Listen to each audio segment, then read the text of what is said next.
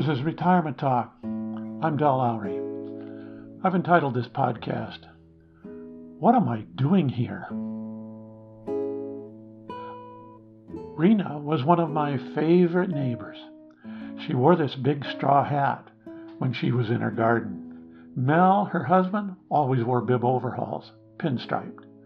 They had the best garden in town.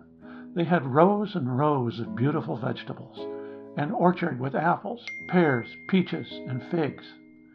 They seemed to be on good terms with the bees and everyone in the neighborhood. Mel had a heart attack in his early 80s. They sold the place and moved into an assisted living facility. They were left-wing Roosevelt Democrats from the Depression era. They read The Nation magazine and listened to Democracy Now! We visited them often. Mel died at age 85 and was buried in his pinstriped bib overalls. Rena lived several more years. Last time we saw her, she said, "What am I doing here? I'm not doing myself or anybody else any good." She toted oxygen around with her in a wheelchair. She still read The Nation and listened to Democracy Now!, but she knew her life was no longer really worth living. She died at age 96. She just gave it up. Maybe the existentialists have it wrong. The real life of the absurd would be if we were to live forever. The older I get, the more I think so.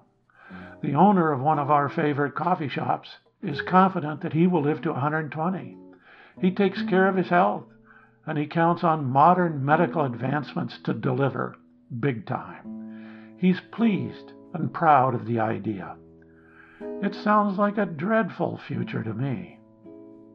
Ray Kurzweil, a brilliant PhD type, has written books, made movies, and given lectures around the world on something he calls singularity.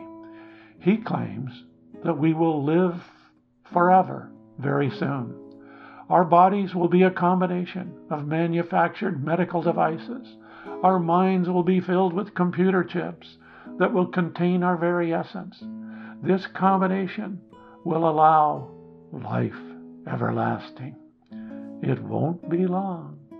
Children born today will never have to die. Imagine such a thing. What would it be like if everything didn't die? Would we have fresh flowers?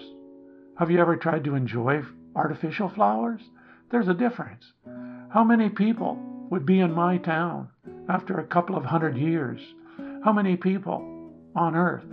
Or perhaps we would learn to control our numbers and just eliminate having children. I guess it would only make sense that births would have to be very limited or just eliminated altogether. What a bleak place it would be. Who among us would not really give up our lives willingly if we knew our existence would prevent children from being born? I suppose some people would argue that they would quickly take up permanent residence if they could. I wouldn't want to live in their world. Try to imagine a world without children. It isn't a very pretty picture, all gray and stagnant. It's all serious, without surprise, without laughter.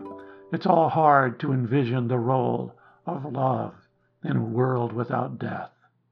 You could always treat someone badly and make up for it tomorrow, or next year, or next century. What would it be like to watch the tragedy of existence continue indefinitely? Earthquakes, tornadoes, wars, ignorance, and meanness. That kind of stuff. No one is talking about ending these things. I should think that death might be a welcome relief. Then there's boredom. How many football games can you watch on TV? Weather reports, stock reports. How many newspapers can you read? The lives of my friends, Mel and Rena, remind me that all good things come to an end. Life keeps moving, and woe be it to those who would mess with this natural phenomena. Retirement gives us time to think things over. All the grand ideas we have heard throughout a lifetime were only thoughts of other human beings. They were not the conclusions of gods. Now it is our time to think for ourselves. The idea of accepting our own death is a comforting step to take. It relieves us of youthful misconceptions and philosophical rationalizations that are not as substantial as they earlier seemed. I think of the old poem Thanatopsis by William Cullen Bryant. My high school English teacher, Mrs. Calkins, had us memorize some of the lines over 60 years ago. So live that when thy summons comes to join that innumerable caravan which moves to that mysterious realm where each shall take his chamber in the silent halls of death, thou go not like the quarry slave at night, scourged by his dungeon, but sustained and soothed by an unfaltering trust. Approach the grave like one who wraps the drapery of his couch about him and lies down to pleasant dreams. This is Retirement Talk. If you have questions, comments, or stories to share, contact Del at retirementtalk.org.